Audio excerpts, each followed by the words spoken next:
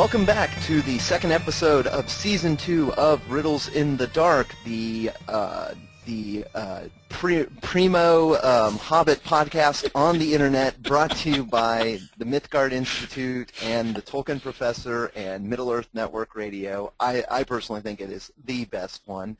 But you're not biased. And I'm sure all of our listeners agree. No, not at all.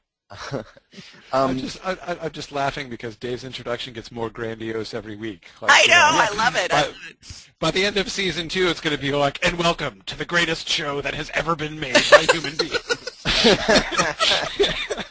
That's right. But sorry, go on.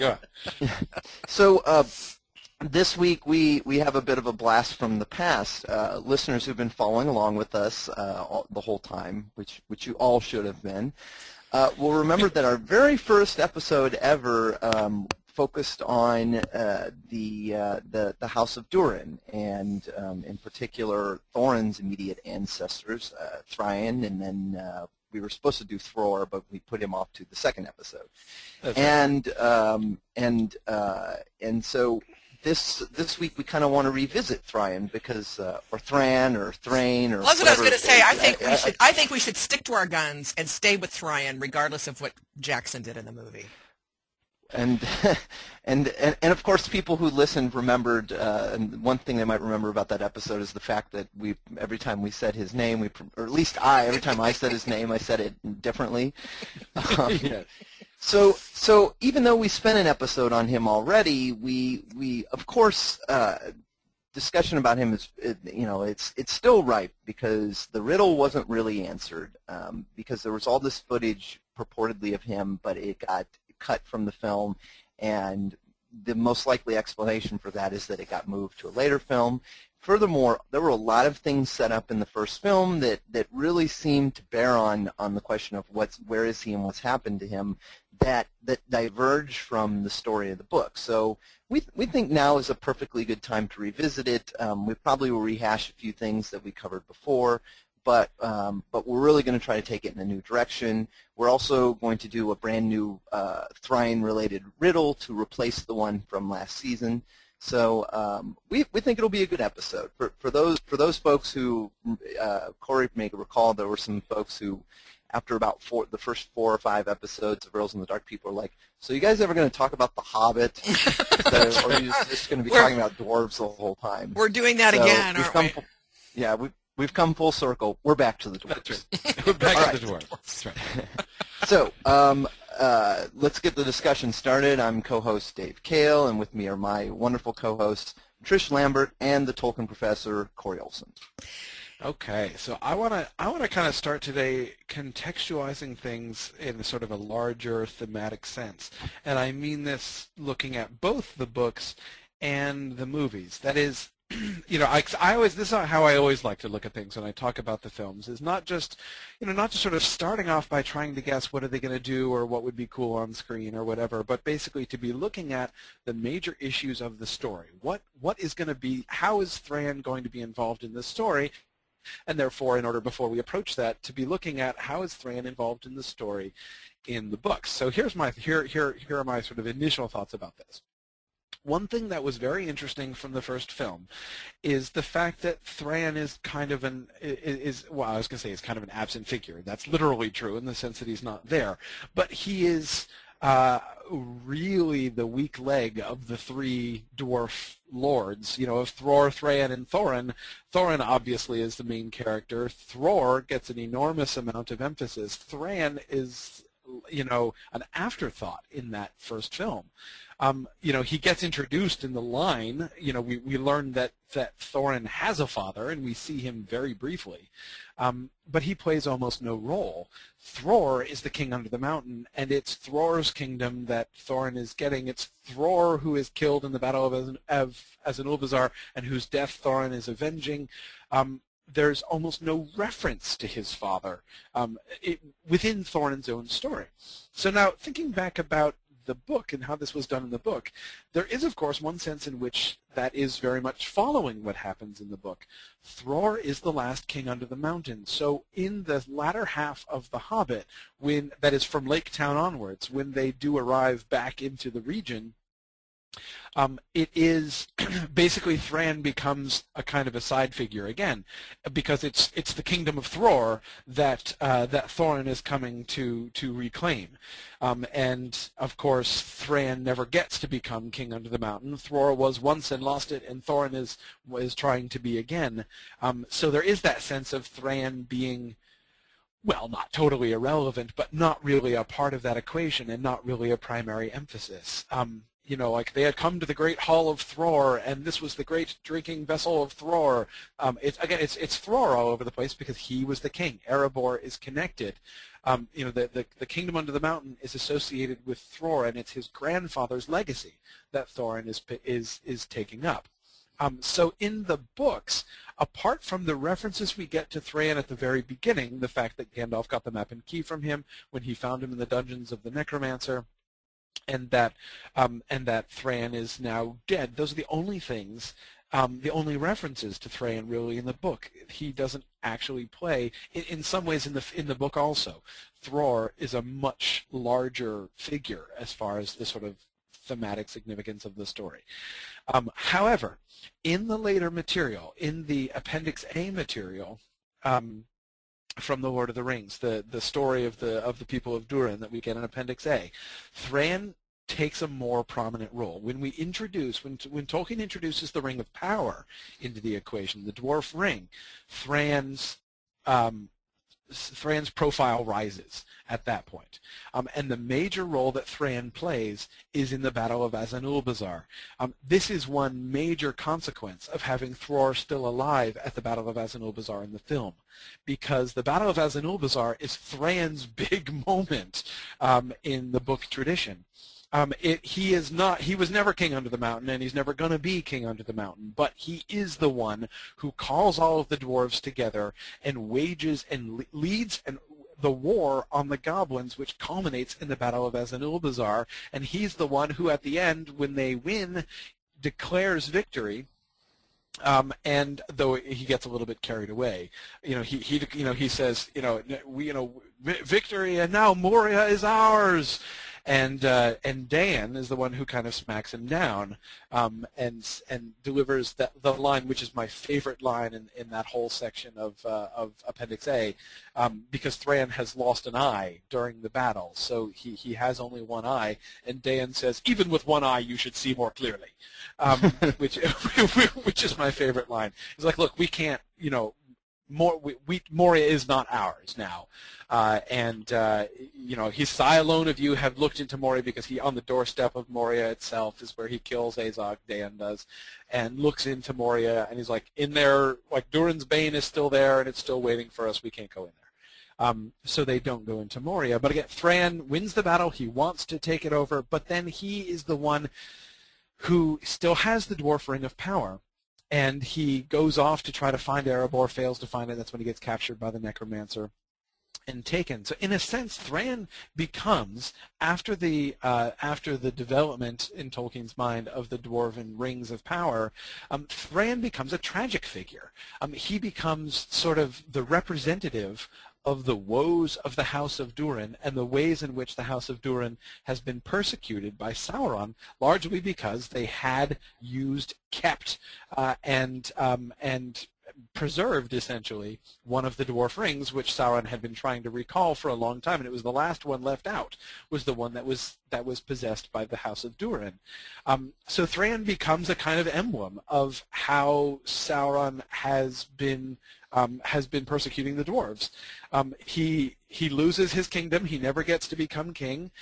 He wins this battle, but fails to accomplish anything except vengeance, which is in the end not really satisfying. They've killed almost all the goblins, but they lost half of their own number. Half the dwarves get killed, like half of the dwarves in the world apparently get killed, and he's still left with nothing other than the Dwarven Ring of Power and no kingdom and no home. He doesn't have Erebor. He didn't reclaim Moria, and now he has nothing to do other than eventually be driven more and more crazy, made more and more desperate, and eventually get captured and die.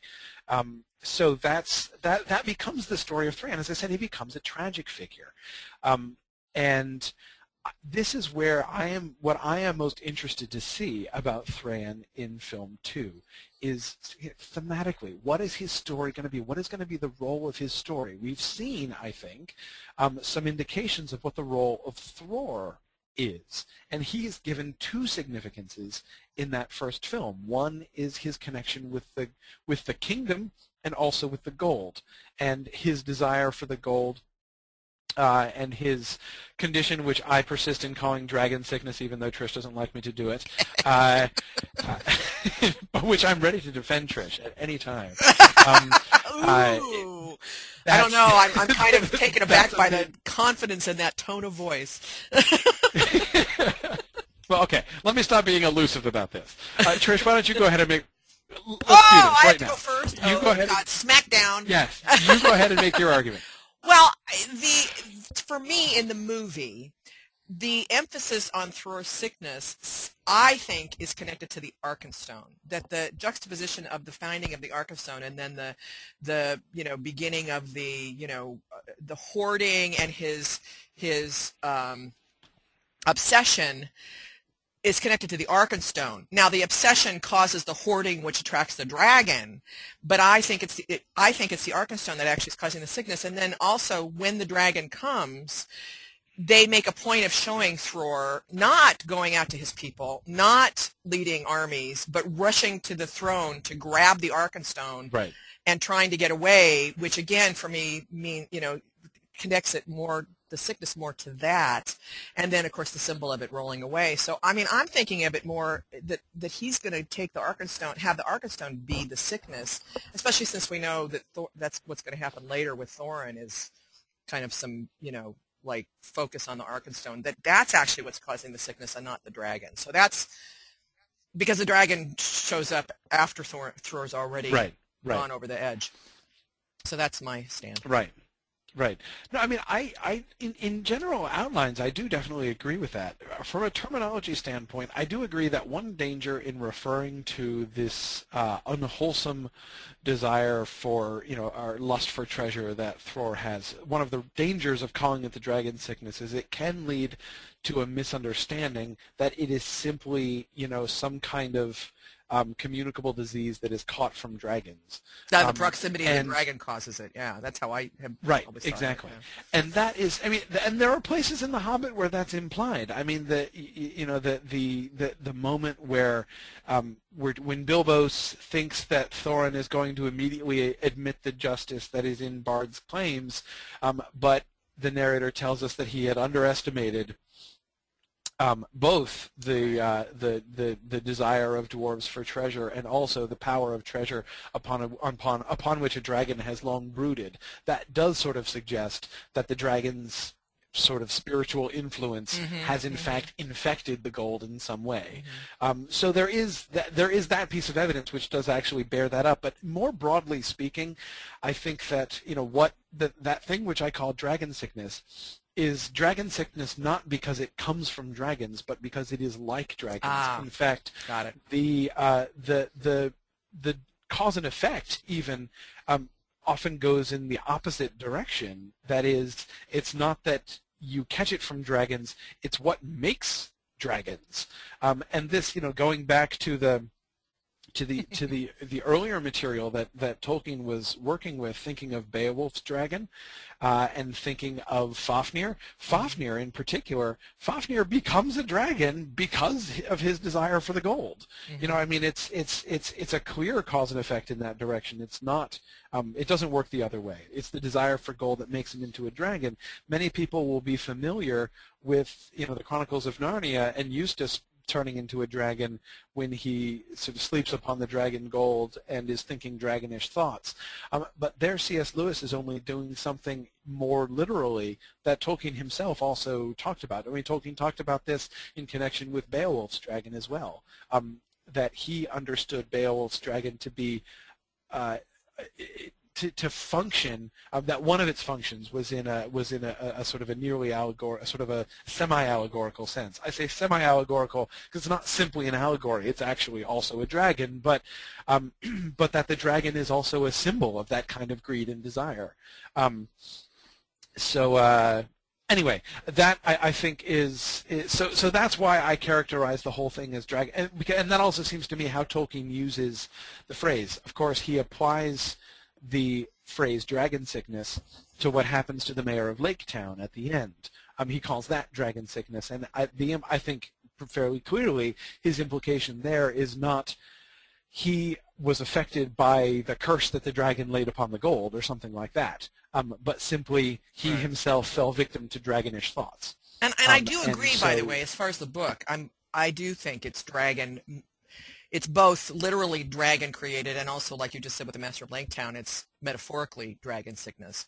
The movie, Jackson seems to change it, though. You know, he seems to kind of disconnect the two, and so that's kind of where I'm at. But that's where you... Well, I'm not sure. I mean, they are connected in that, you know, he does explicitly link Thror's, Thror's lust for the gold and the arrival of the dragon. Mm-hmm. The fact that he's reversing the order of them is interesting. I find that very interesting. It was one of the first things I really perked up my eyebrows about when I saw the movie for the first time.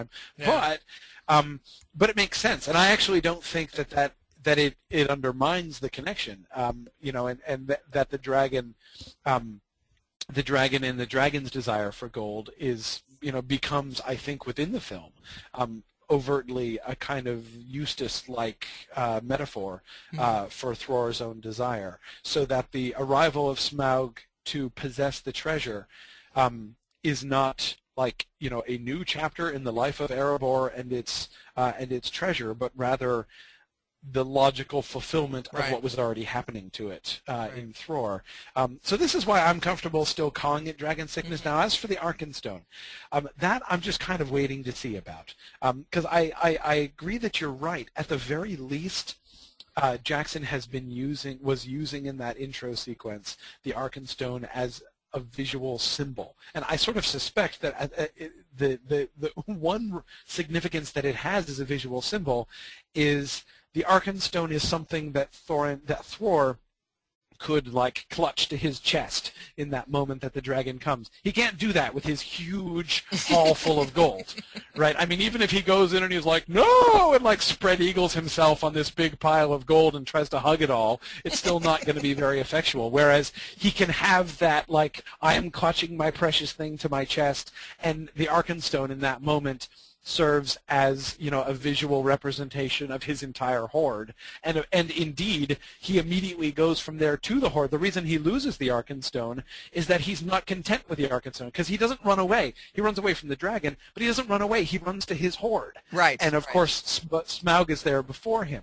So I think it's pretty clear when he comes in with the Arkenstone, the reason he loses the Arkenstone in the film is that he is trying to... he starts with the Arkenstone, but then he brings the Arkenstone with him to try to get the rest of his treasure, or as much of the rest of his treasure as he can. Anyway, I have a feeling, I don't think that this particular question's going to really become clear in movie 2. I'll bet you in movie 3 we get a little bit clearer view of this. So we'll have to have. You mean when we see Thorin undergo the same process? Whatever it is, yeah, and he'll either connect it directly to like the dragon itself, or connect it to the Arkenstone, one of the two. I don't know.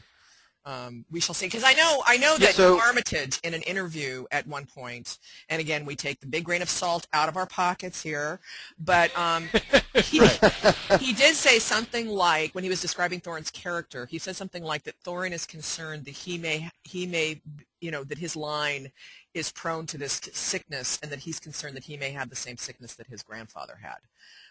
So, but that doesn't leave out either side, actually. It could be either the dragon sickness or I guess it's really, we can't really call it the Arkenstone sickness. That's not really right. But anyway. So that's the thing that I think hasn't been shown. Right. I mean, it's possible that they'll do that. It's possible that they will make, in some sense, the Arkenstone have a kind of baleful influence on the dwarves. That's conceivable, or they could just make it to be again. It's certainly, I would think, for a film, a very convenient visual representation. Yes. Here is the horde in pocket-sized version, and indeed that's kind of how it functions in the book as well to some Right, extent. right. And of course, we haven't mentioned the ring, which has made no appearance, and there's been no reference to it. Which, frankly, I think now if they bring the ring up in movie 2, that's kind of a cheap shot. But it's almost like the Arkenstone may have somewhat of a similar, impact that the ring originally had in the Legendarium. So on that note, I want to redirect things back to Thrain a little bit. Yeah. Hey, and you were worried we weren't going to fill up an hour. We were doing good with our I do think one interesting thing about this is the way that Peter Jackson has introduced the whole notion of this, I don't know, I guess for lack of a better term, treasure sickness. Although I also, like Corey, I'm fine with calling it dragon sickness because I like Scott's explanation that it's called dragon sickness because it's dragon-like, not because it's and I can get that. necessarily caused by dragons. Yeah. But one thing that's interesting about it is the way he's introduced it so early on is that it kind of gives them a variety of different directions to take it in the future movies. It could be directly caused by the Arkenstone. I'm skeptical of that. I think it's going to end up being something more heritable, like a trait, or it could be related to the ring. And I think one place where this could potentially be exploited is we could see, so in the question of what happens to Thrain in the course of the movie narrative, actually before we go that direction, let's review what we do know about him. We know that he was there in the Lonely Mountain with his illustrious grandfather and then his very brave son. It's not clear what Thrain's role there was. He's almost like the middle child who kind of he really do is. anything. Right. And I think, okay, I could be wrong about this, but visually, I think he was already missing an eye at that point. Just like complete side note. Yeah, didn't he? In the movie, he comes out. Yeah, in the movie, when they're escaping Erebor, they come out. Thrain is being carried out by his son. He's being helped out by his son, and his left eye is all bloodied. So I think the implication is that he loses the eye when the dragon attacks Erebor in the movie. Yes, interesting. Yeah. So and of course, it's another detail that I'm kind of fascinated that Peter Jackson included. I know. The fact that Thrain loses an eye. And he moved it from Azanulbizar to the attack of Smaug because he wasn't going to show Thrain in the Battle of Azanulbizar. Yep. So there wasn't time for him to lose his eye there. But anyways, sorry, Dave, go ahead. No worries. So, okay, so we see him there. We know they go off wandering. We know that eventually we have this major battle at Azanulbizar. But that is led, as you mentioned, Corey, that's led by Thror, not by Thrain. Yes. And we don't even know what role he played there. He's not even shown, as far as I know, wasn't even shown on screen. We just get this vague hint that something happened to him, that he disappeared during the course of it, or immediately before or after it, or who knows. And that's it. That's really all we know about him from the film. The only sort of additional information we have is we have this sort of almost now infamous footage from a past trailer that didn't appear in the film of Gandalf having a fight with some kind of crazy bearded hobo man that everybody immediately said was, well, it's got to be Thrain, because who else would it be? And seems fairly likely, but that and looked like it was taking place at a location that, having seen the first film, looks a lot like Dol Guldur. It's kind of ancient fortress, outdoor ruins. Yes. But apart from that, we don't really know anything about what's going on with him. So they've given themselves a lot of flexibility and a lot of freedom to do. And this is a bone I have to pick. This is actually a bone I have to pick. I was kind of telling this to Corey earlier this morning. The fact that the lack of Thrain in the first movie is really loud to me. It's almost like a cheap shot, that they went out of their way to leave him out to such an extent in the first movie makes me believe that he is going to come back, in spades in the second movie in some form. Oh yeah, I think that's for Tolkien fans like us. I think that's you're right. His absence was conspicuous. Yeah, and I mean the bone I have to pick is it's just like, to me, that's just formulaic movie making, which irritates me. But I think but I think the thing is, can you imagine where on earth would they have fit him into the first film? It would have totally confused it for your average movie going person. They would have been like, how am I supposed to keep track of all these old dwarves? First, there's Thor, who are these people? Right. I actually think it makes way more sense I guess, to do it the way they've done it, where they only have to keep track of where the first Thorin. Right, where the first film they're setting up all the Thror stuff, and then in the second film, which I think we've suspected for a long time is going to have much more of a focus on the necromancer. The second film's where they're going to ask the question, hey, whatever happened to your dad, by the way? Right. And his story will be recounted.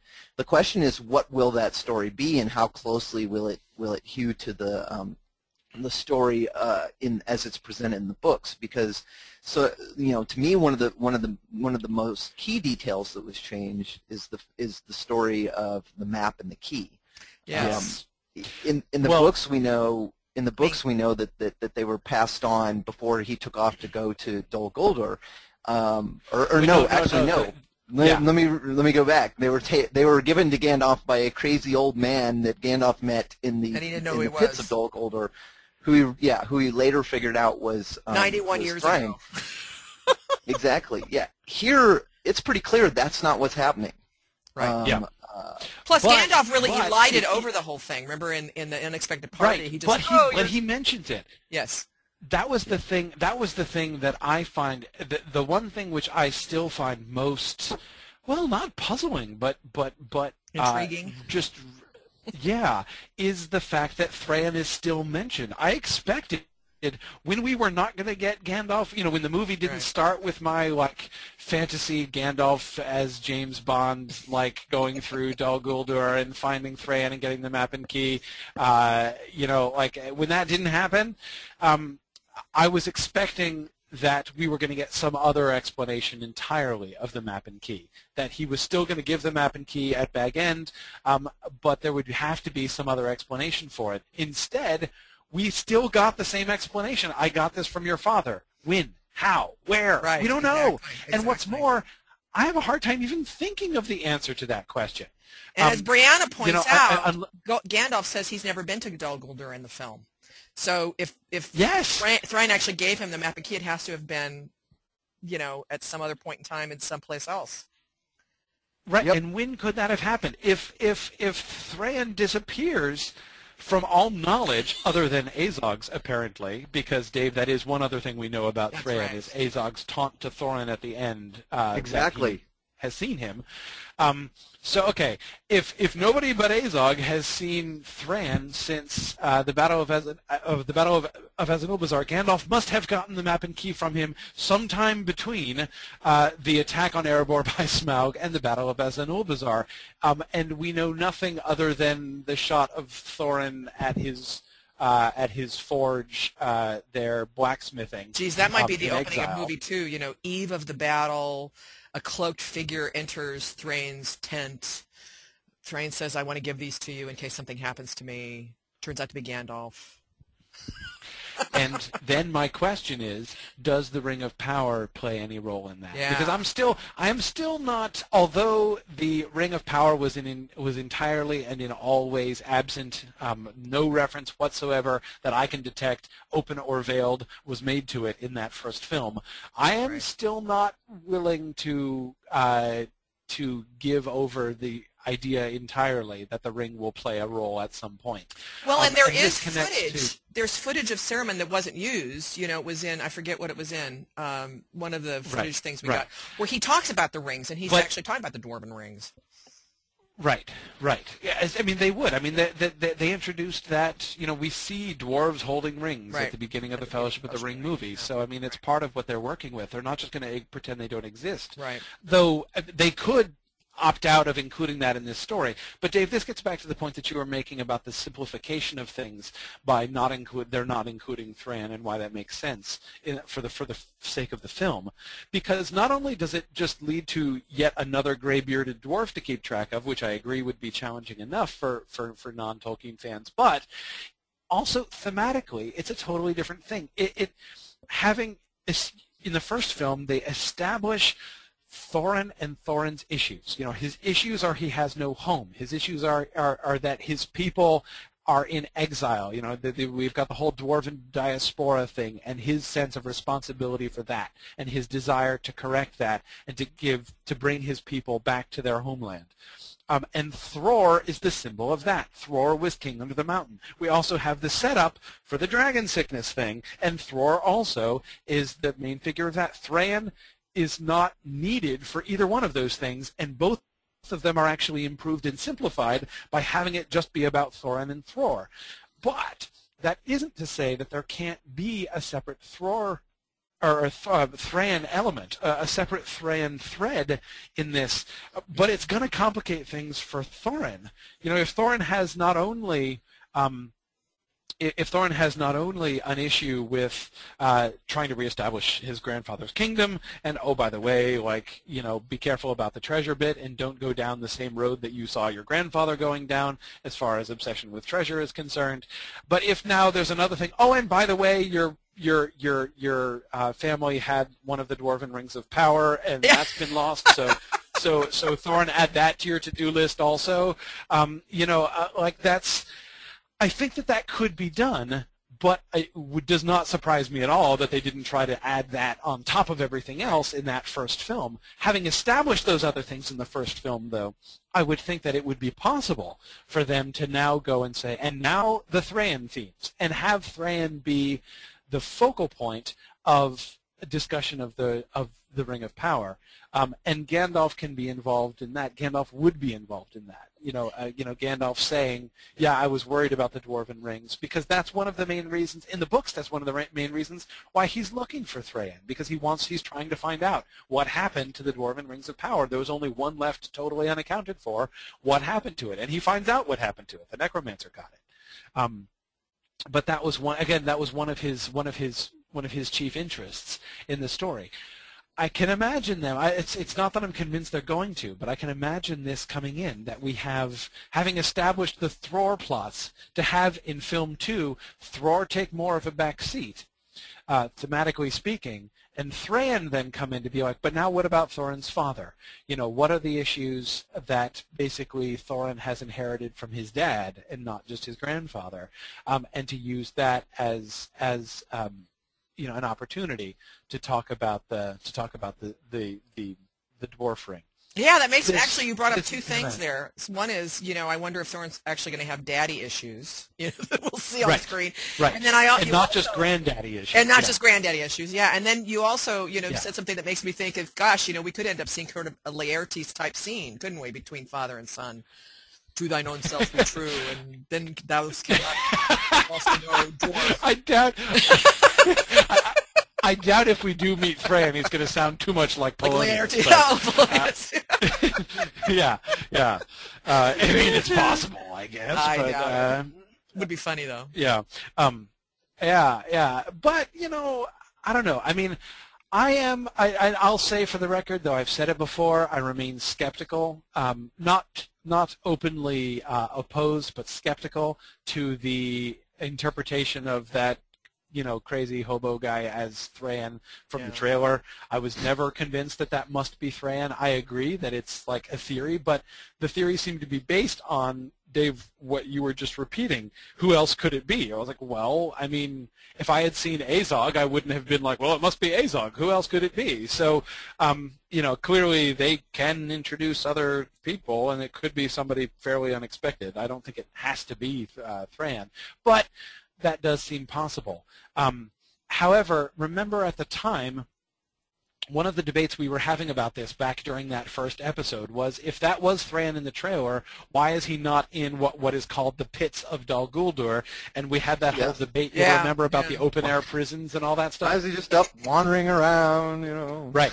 And But basically, the revelation of Dol Guldur and what it looks like in the film has actually increased rather than decreased my skepticism about that, because I agree with you. The scene in which Gandalf is having that fight does look like Dol Guldur, but that place does not have open air prisons. That place is a ruin.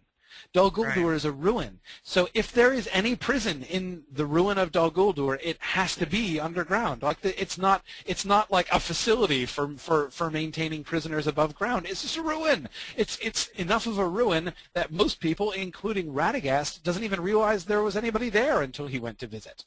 So I think that the odds that Thrain has been a prisoner in Dol Guldur all along, and being a prisoner at Dol Guldur involves wandering around the ruins in the open, seems to me now less likely than it did before. When I was considering Dol Guldur, the assumption I was operating under a year ago was that Dol Guldur was going to be a fully operative facility of one kind or another. And in the film, we find Dol Guldur is not a fully operating facility, at least not externally. It's a ruin in which it's like a haunted ruin, is how they depict it. Therefore, if there's going to be this stuff going on in Dol Guldur, it could well be that Sauron is there, but he's there in secret, and so the facility. There are, in fact, prisons and torture chambers and council rooms and everything at Dol Guldur, but they're concealed and they're underground and nobody knows about it. That seems to me possible, but which means, again, though, if Thrain is there, he's got to be in those. He's not just going to be wandering about the ruins. So my skepticism about that dude that Gandalf is fighting being Thrain is even has increased rather than decreased by seeing the first film. If you can offer a plausible theory as to who else it might be, I'll believe you. Well, I don't know. There actually is the possibility that they let Ryan go knowing that Gandalf is, coming or on premises. I mean, that's a real stretch to me, because why wouldn't they just release goblins or something else, to take on Gandalf? But it could be that he's in prison and they let him go. If they might be just messing with him. It's possible. If they do in the film, if they have Sauron release Thrain and establish this parallel between captive Thrain and captive Húrin from the Silmarillion, when Morgoth lets him go and wander off so he can do more harm. Yeah. If Peter Jackson establishes a parallel between Thrain and Húrin, I will stand up and take my hat off to him in the theater. I will bow and introduce myself like Balin does to Bilbo in Chapter 6. If that happens, I'd be willing to do that too if it can be established. If it can be established that he did it intentionally. Yeah. Well, he won't be able to do that because he won't be able to admit to it at least. Well, right, that's true. That's true. In fact, he'd probably have to deny it, wouldn't he? Yes, that's right. but if he denies it in a particular way, then he may only increase our suspicions that he. So let's stipulate something. As far as we know, as far as we can tell from the film, Gandalf has never previously visited Dol Guldur. Yep. Yep. And in fact, from the conversations that he has with Radagast, it sounds like nobody's really even paid attention to Dol Guldur. Like, oh, that's just that old old ruin. Nobody would move in there. The place is a dump. Right. Exactly. And so he certainly, when he received the map and the key, he received it. I don't know when. I actually kind of like your idea, Trish, of him Gandalf sneaking into Thrain's tent on the eve of the battle. Yeah. So their first encounter will have to take place during the timeline of the film. This gets into some of the weird time compression they're doing with the whole Dol Guldur storyline. And so this does sort of bring up a question of how the Thrain's story is going to be conveyed on screen. So in the book at this point, they already know, like at the book in the book at this point, they already know a great deal. Everybody except Gandalf. Well, I guess Bilbo doesn't know. He doesn't know anything. But all the dwarves know that he disappeared somewhere, on the edge of Mirkwood when he was with his companions. Just one night, one morning they woke up and he was gone. He was on his way back to the Lonely Mountain, kind of, sort of doing what Thorin himself is doing, going back to take on the dragon maybe. I think who is it, Corey, remind me, who is it that passes the ring on and delivers the speech that the ring needs gold to make gold? The ring will be the foundation of a future wealth. Thror gives it to Thorin. That's or when, to Thran. That's Thror when gives Thror it to gives it to Thran. Yeah, yes. But Thran doesn't actually give it to Thorin. He has it with him. Yes. And so everyone knows he disappeared on the edge of Mirkwood, and then Gandalf is the one who does the reveal that he was actually captured by the necromancer. Right, and which held him Gandalf has over. to figure out, because he Yes. just meets this crazy old dude who has no idea. As Gandalf says, he didn't remember his own name. All he had was the map and key, and which he had preserved, and he said, "Give these to my son, give these to my son," and he didn't know who his son was or who he was. Yep. So it was, and he says, I think it's in the Quest of Erebor, that only much later did he realize that he had heard what might have been the final words of Thrain, son of Thror. Yep. So, but I just had a brainwave, and of course, the odds that this are true will. But a theory in answer to your question of how they're going to handle Thran in the second film. I thought of a way in which they could make it thematically consistent and, more importantly, thematically coherent to viewers. Remember that there's really only one thing that we've been asked to associate with Thrain in the film, and that's the map and the key. And in particular, the key. When Gandalf takes that out with his dramatic hand motion and hands it over to Thorin, and Thorin holds it up and looks at it, and then he puts it away, and we don't see the key ever again in the entire first film. And I think the key is something which is clearly going to have a visual significance in the story. You can tell even just by the merchandising of the key. I was going to say, I've got those 3D glasses with the key on the side. Exactly. So I think that the key could be used as a visual representation of Thorin's link to his father.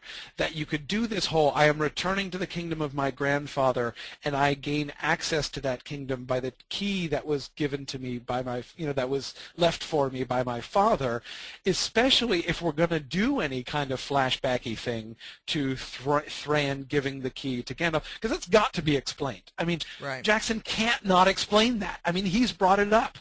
And he's plugged up all the other holes as to how he could have gotten it. There has to be a story that the movies are going to tell about how Gandalf got it from Thran.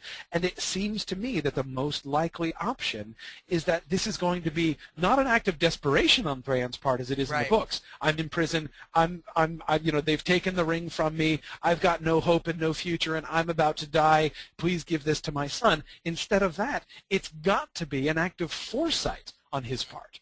Thran saying, I forebode that later on that I'm not going to be able to hand this down to my son if I don't give it to if I don't entrust this to somebody else. Thorin isn't going to get it, and the prophecies won't be fulfilled, and the destiny won't be complete. So here, Gandalf, under whatever circumstances I don't know, here, take this key and map, and when the time is right, give it to my son, which therefore makes Thran the enabling figure. That Thror is the one whose shoes Thorin is going on to fill, but Thran's role becomes the one who makes it possible for Thorin to do that.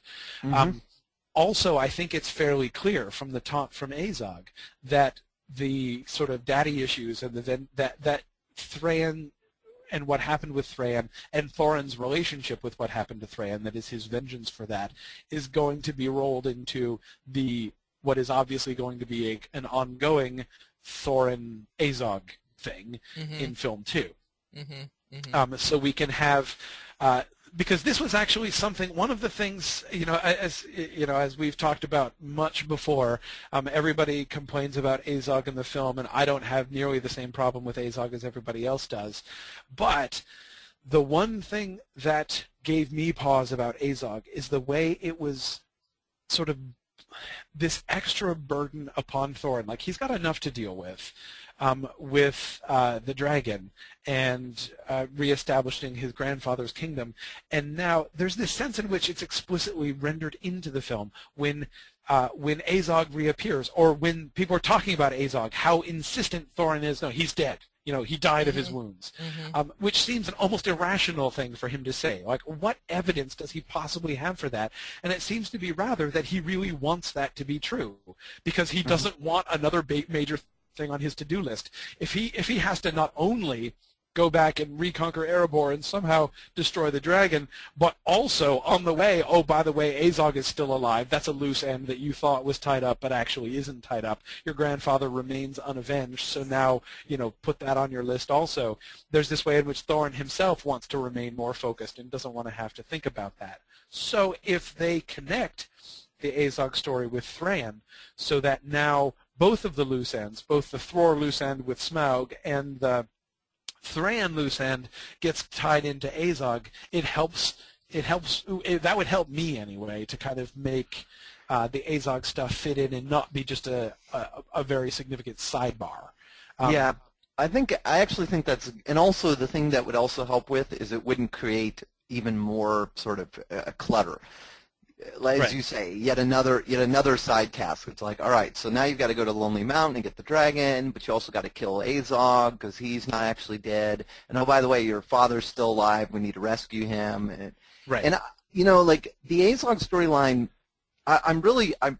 we mentioned this when we did our 3-hour review episode that I'm still editing. Yes, people, it will be released eventually. I promise. But Trish and I weren't really sold on the whole Azog storyline. I kind of liked the idea of there being something to sort of pressure them to keep moving. But you do bring up a good point about that, and this would also be true of anything involving Thrain, at least if it's revealed to Thorin. That kind of like it's hard to imagine why Thorin having such a fixation on Azog, as you say. It's hard to imagine that he wouldn't kind of just drop everything and say, you know what, okay, I'm going to take care of this before we can't go any further to the Lonely Mountain until we've gotten this guy. It's almost sort of too effective as far as being an emotional storyline to involve the main characters, because you leave the audience sort of sitting there and thinking like, shouldn't you probably take care of that, or like you keep saying that this is really important, you want revenge, yada yada yada, and yet you're not even trying. It worked well at the end of the film when you had that great all other things aside, the moment where Thorin stands up and then runs into the battle out of the flaming tree was pretty amazing. And then when Bilbo joins in as well, and then all the other dwarves come in. That was awesome. I enjoyed that very much. But it is a little distracting, and I think the worry is introducing Thrain is even more distracting. But it could be that they will tie up those loose ends in this next film, that they'll, as you say, that it'll be connected to the Azog storyline. Well, and don't forget we got Bolg, who's going to get introduced in movie 2 as well. Well, and I personally, I think the Bolg thing, my guess is the way the Bolg thing is going to be handled is that they're going to tie up the Azog storyline. He's going to get killed. And then you're going to have a flip. Instead of it being Thorin wanting to kill Azog for killing his grandfather, it's going to be Bolg wanting to kill Thorin for killing his father. For killing his grandfather, yeah. Yep.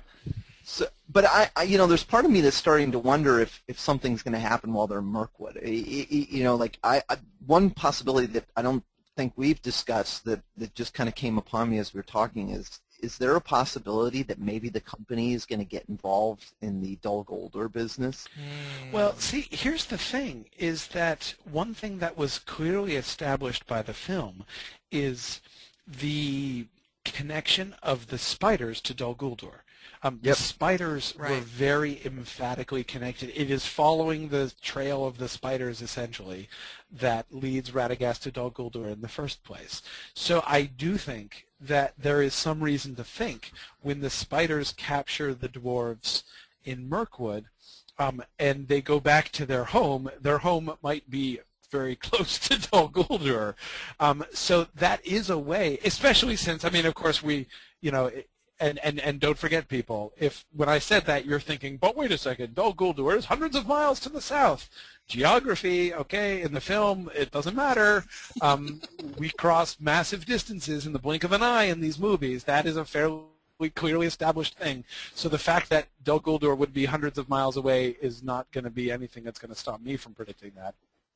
So I do think certainly thematically the spiders have been connected to Dol Guldur, and so therefore I think that we could imagine such a thing happening.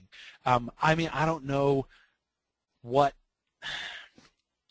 the point of it would be. I don't know how the I mean, it's one thing to say it's no coincidence that Thorin's story is happening, is unfolding at the same time that the Necromancer story is unfolding.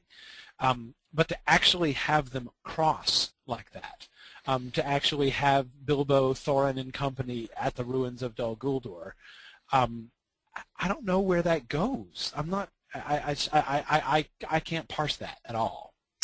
I see your point, but Brianna brings up a really good point in the comments and the questions. She says that she's puzzled as to what point such a meeting in Dol Guldur would serve in the film if there's no ring and the map and key are already given. Basically, why would you even essentially, like, it kind of becomes a completely waste of screen time to have Gandalf wander into Dol Guldur and run into Thrain and be like, oh, look, it's Thrain. Because it's not going to do anything. He's just going to meet back up with Thorin much later in the film, around the time of the Arkenstone, when all of that stuff's happening with the elves and the men and all that kind of stuff. And there's so many character things going on there with Bilbo and Thorin. And what's he going to do? Like, just by the way, I found your father. He's dead. Just thought I'd tell you that. Okay, so back to the business at hand. And so I'm kind of searching around for how could they actually connect that to the storyline so that there's some significance to that meeting. And the significance of it that I could maybe imagine is that maybe Thorin actually goes on a rescue mission. What? My father's there? Let's go. And gets drawn into the Battle of Dol Guldur, and then during the course of that, Thrain is killed or something. Well, the other thing about it is that the meeting with Thrain, or who we're thinking is Thrain and Dol Guldur, may have actually ended up on the cutting room floor when we went to 3 movies. We may not even see that scene. Yeah, that's true. They may have shifted the story. Well, here's I do have a potential answer to the question, Dave, of what function could it serve, and that is, it could be part of the reveal of Sauron.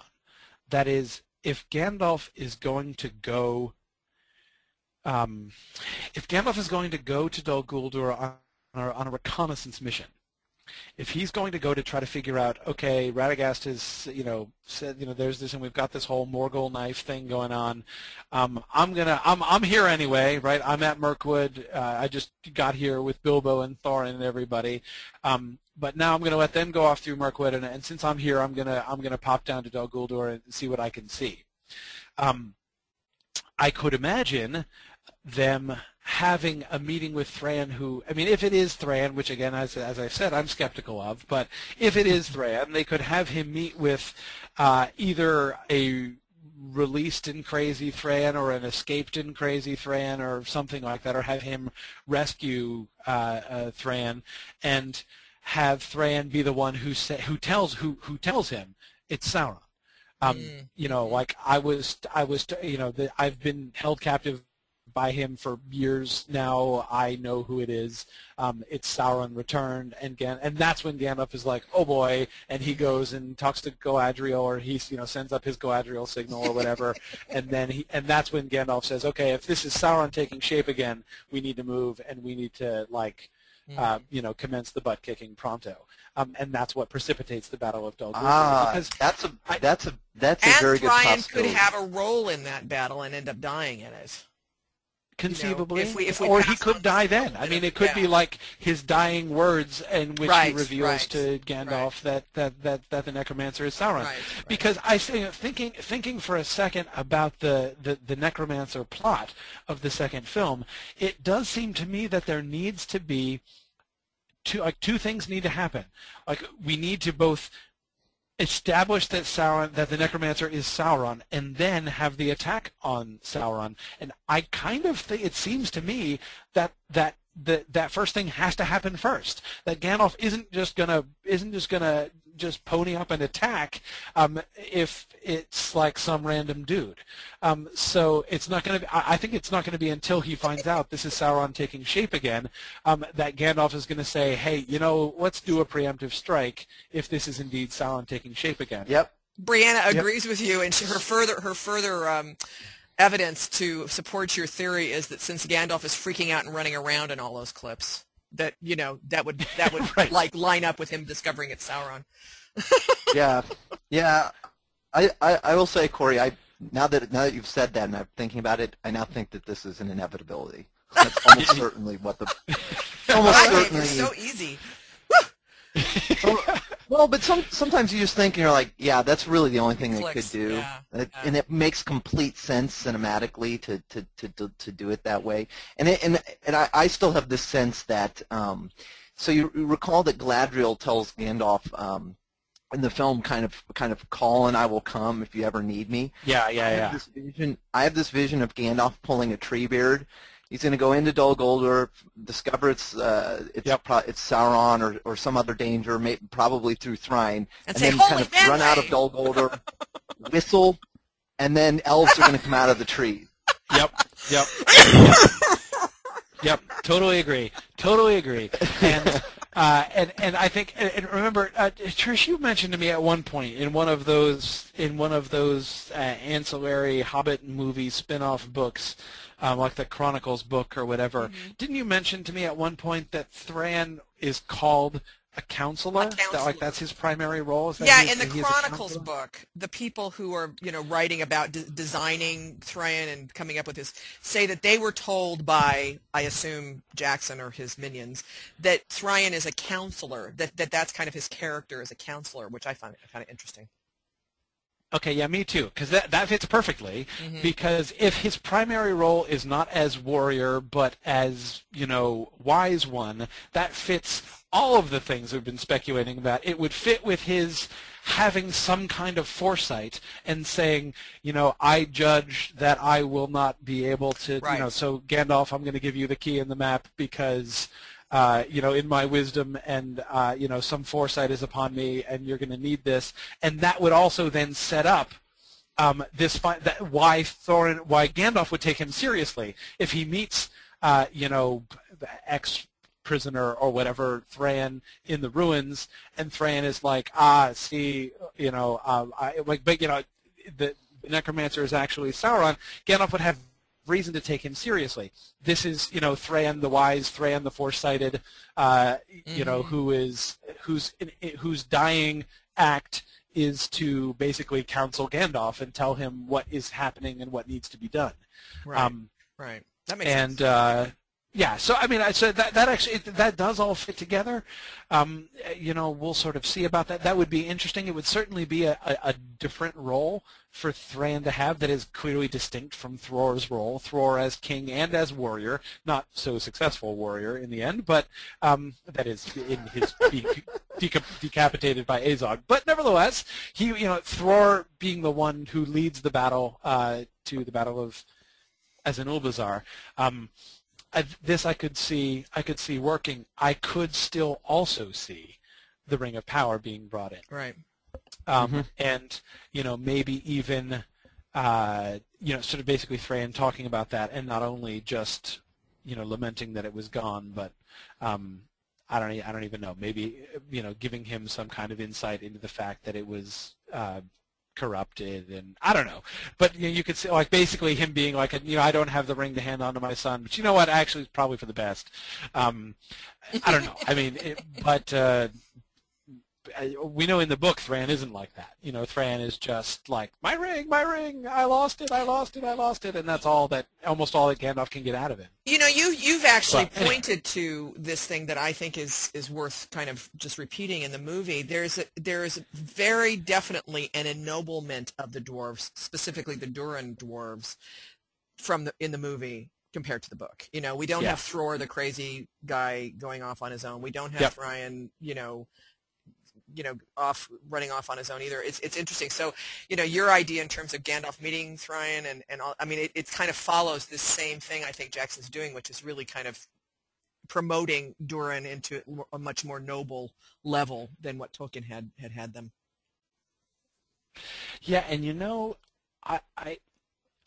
the more I think about this, the more I like the idea of this happening near the beginning of the film, even potentially being involved in an opening sequence, having a kind of a starting off with like a Gandalf flashback of his earlier meeting with Thran, so as to sort of proclaim, because actually, this would be so cool. In fact, to have the three movies have basically Thror was kind of the presiding spirit of film 1, have Thran be the presiding spirit of film 2, and then Thorin the presiding spirit of film 3. That like could be pretty seriously awesome if that worked, but. Seems a little unlikely, given that they were originally planning 2 films. But yeah, that's true. Well, and again, given the absence of Thrain in the first movie, you know, which I mean, I think again that supports the idea of Thrain being much more conspicuous in movie 2. Yeah. But I mean, I still think it's quite likely that he's just dead. I mean, you know, that that we're not going to see him again alive in the second film. I don't know. I mean, I think that the reference to him, especially the reference by Azog at the end, that's the thing that most leads me to suspect that he probably is alive. Yeah. But I mean, it doesn't prove it, because it could really only mean that Azog, you know, has seen him alive more recently than Thorin did. And he's just taunting Thorin with doubts and stuff. Yeah. Right. Exactly. But no, I mean, I think most likely, you know, in the kind of dramatic, you know, the sort of narrative economy of the films, it's likelier that he is alive, I suppose. Well, Dave's doing the same thing I'm doing. Dave and I are looking at the notes here to see if there's anything that we haven't covered. We kind of did cover what role the character, you know, the various necromancer, Gandalf, Azog Bolg will play in Thrain's story. Yes, we've very, very naturally hammered a lot of the things that I proposed. Good. Excellent. Yeah, we especially. I do wonder. Let's see. I'm trying to think if there's anything else I want to like. I like this question. What the way I wrote it was, what role will the, and then I put in placeholder, you know, character variable play in Thrain's story. What will it reveal about the character? And I listed underneath that necromancer Gandalf, Azog Bolg. I do just briefly. Do you think that Azog's comment about Thrain, and then also the fact that he knows about the quest from the beginning, you know, and that let's see, who is it? Where did my questions go? There we go. Sharon Hoff mentions the fact that Gandalf accuses Thorin of having told someone about their plans, there being a leak or something. You know, it does make me wonder if there is a connection between Azog and the necromancer, if his strings are actually being pulled by the necromancer. I mean, it's interesting. He's in the course of the film, Azog is really, he's not indicated to be a flunky. There's no scene of him reporting to anyone. Everything that we're told about him is that he's this great and awful leader, and that he was the strongest of the orcs. He really looks like an independent agent, but there's a few subtle hints. The Thrain comment, the fact that he knows about the company's thing, you know, and also the fact that he's pursuing Thorin. I mean, you know, they give him a reason, like, oh, I want to wipe out the line of Durin and all that, but it's not enough that I'm completely buying it. Like, I still suspect that he's working for someone, or if he's not directly working for the necromancer, he's being manipulated by him. Yep. Yep. No, I agree, and I think that seems to fit naturally into the overall shape of the way that the necromancer is being revealed. That at the same time that we have this big orc who is obviously the captain of the orcs in Moria. He was already like a goblin king with apparently much more stature than the great goblin that they meet in the Misty Mountains. And the great goblin himself seemed to speak with respect and fear of Azog when they meet him. So I agree, he does seem like an independent agent. But so to have coming together the fact that this necromancer, that there is a necromancer. I've commented before on the use of the indefinite article that they do in the first film. Like there's a necromancer in the in Mirkwood. Yep. So for them to discover at the same time this is not just a necromancer, at the same time to realize, oh yeah, Azog, who is a big deal, who has all of this stature among the orcs, is actually working for that guy, or at least, if not directly taking his orders, allied with him, affiliated with him.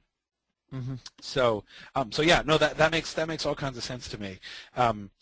And it brings in to the question of Bolg, and maybe we should save Bolg for another episode. I was just thinking that. I was just thinking maybe we should talk about Bolg next time. Yeah. Yeah.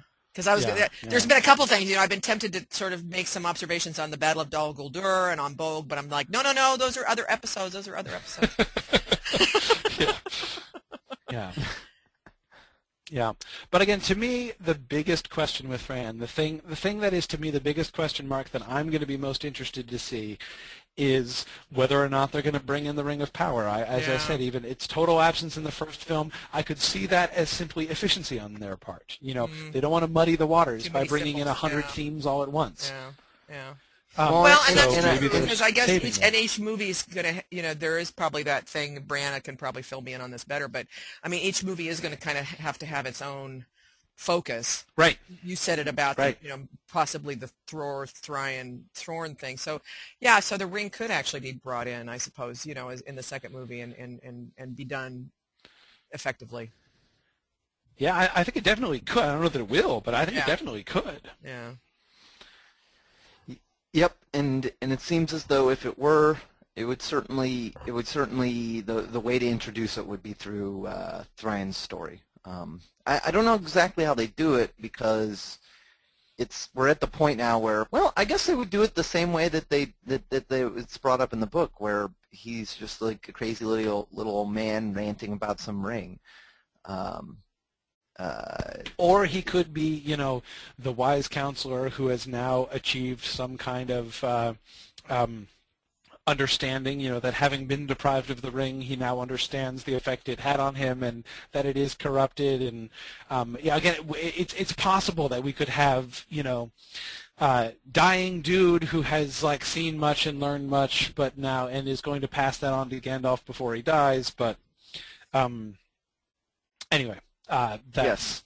I do think if we see the ring in movie 2, it will the story of the Dwarven ring will be resolved by the end of movie 2, because I can't see them taking that into movie 3 with everything else they have to bring up in movie 3. But anyway, maybe the ring is another episode. I don't know, but I would. Well, I think it ties in naturally to the Necromancer story, and Necromancer's story is almost certainly going to be tied up in this film. Other than maybe a last hint at the end of the third film that he's manipulating events of the Battle of Five Armies from far away, or they flip on the light at Barad-dûr or something. Yeah. Oh well, I think that's a virtual guarantee that they will do something. Okay, Joe, flip the switch. That's right. Well, remember at the beginning of the Fellowship of the Ring, they're still building it, right? We get the orc scaffolding around Barad-dûr. That's right. So, maybe we end film 3 with a groundbreaking ceremony or something. With the scissors and Sauron the there with a little golden shovel. Digging the first spade full of earth out of where they're going to rebuild Barad-dûr. It would totally work. Yeah, a ribbon cutting ceremony. It would be great. Or you know, Yeah, and yeah. actually, who was I think Brianna also made the point, or somebody made the point of how is the Witch King going to get his Morgul blade back because he's going to have to, you know, wound Frodo with it at Weathertop. I could see the Witch King with his Morgul blade at the ribbon cutting ceremony. You know. I like the idea of Sauron with the gold shovel, and you know he'll do like one little dig, get a little soil, and then it's like, all right, slaves take over. Yeah, He's not doing much. He's not doing much more than that. Corporate sponsor Nope, naming no, opportunity, Andrew. Yes, exactly. Sponsor Paradur. Yes. And then Sharon says, throw a few sacrificial orcs into the cornerstone. That's right. Oh my goodness. Anyway, back to Thrain. Yeah, yeah. I like what you're saying. I think, Corey, you know, I think your idea of he is going to be, you know, the counselor. I do think. I mean, I think what you say makes sense. That his role will not just be crazy old man at Dol Guldur, but there's going to be some very important information passed by him when Gandalf comes up with him. I kind of hope that is the case. I have this sense that like a kind of lunatic Thran, the way he is in the book, I have a feeling the way that will come across on the screen is comical, and I would really prefer not to do that. Like Gandalf beating on some crazy, you know, some spastic crazy old man. Like I have a feeling that's just going to look ridiculous, and I would prefer they to not do that. Right. Right. Yeah, I mean, it's true that I still haven't come up with a who else could it be if it isn't Thran. Again, that doesn't prove to me that it must be, because there are lots of things that they've done that I wouldn't have guessed in advance. But as we know, you know, I mean, well, of course, one other possibility, I don't know. No, I was gonna say, I mean, if not for the massive continuity problems that it creates later on, it could be Saruman, or even Saruman in disguise, but I don't think so. I think it's. I mean, I'm just trying to think of candidates. Like who else? One of the Blue Wizards. The Blue Wizards, yes, the Blue Wizards coming out of nowhere, jerks. Yep. Gandalf will be confronting him in person, fighting him, still unable to remember his name. What's his name? That's right. That's right. What's his name? That's right. So here's a question before we get to the riddle, although I think we should move on to it quickly. Is to the extent that Thran's story is told on screen, how do you think it will be conveyed, and how much? Do you think let's assume for the moment that the crazy person that Gandalf was fighting in the footage, it was Thran, or that Thran's alive, at least that Thran's alive and Gandalf will meet him. Do you think it will be left at, oh, you're Thorin's father, and then a brief discussion about rings and Sauron and all that, and then he gets killed or dies of old age or something, or Gandalf leaves him? You know, I could see Thran sacrificing himself to enable Gandalf to escape. That's a possibility. But how much do you think we're going to get a flashback type thing to see the actual events leading to his capture on screen, or more of his story told? I think that if we get a climactic deathbed conversation between Gandalf and Thran, we are going to get a flashback to their earlier conversation. I think that basically they could still, you know, almost everything that we're saying today could end up being moot. I mean, they could end up just downplaying Thran and keeping him downplayed. I don't think so, but it's possible. And if they did, they could simply have Gandalf mention at some point. You know, I've said that I think an explanation needs to be given of how Gandalf came by the map and key. But it's possible that ends up just being done simply. However, I would think if we're going to get a significant scene between Gandalf and Thrain later on in film 2, I would think that we would get, therefore, a significant setup for that, because we have already prepared for us a setup for that conversation. We know that Gandalf and Thrain had a significant interaction before when Gandalf received the key and map. So I think that if we are going to get a significant closing scene between the two of them, we'll get a flashback to the earlier scene. Mm-hmm. But I mean, that's let me rephrase that. That's what I would do if I were making the film. But you can take that with exactly as many grains of salt as that deserves. Interesting. Let's see. So should we do the riddle? Yeah, I think so. Any final comments anybody wants to make about sort of big picture, sort of Dwarven backstory, Thorin's destiny, mission, thematic stuff. So with Thror, with the story of Thror told, we got some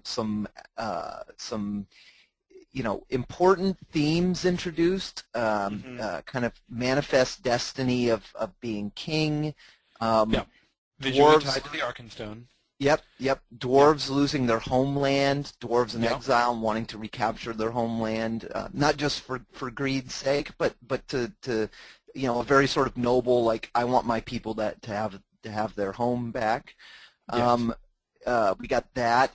We also got some important character stuff. We got Balin's little story, very nice story about how Thorin sort of proved himself a king during the Battle of Azanulbazar. So we got some really nice character stuff and some really good main thematic stuff.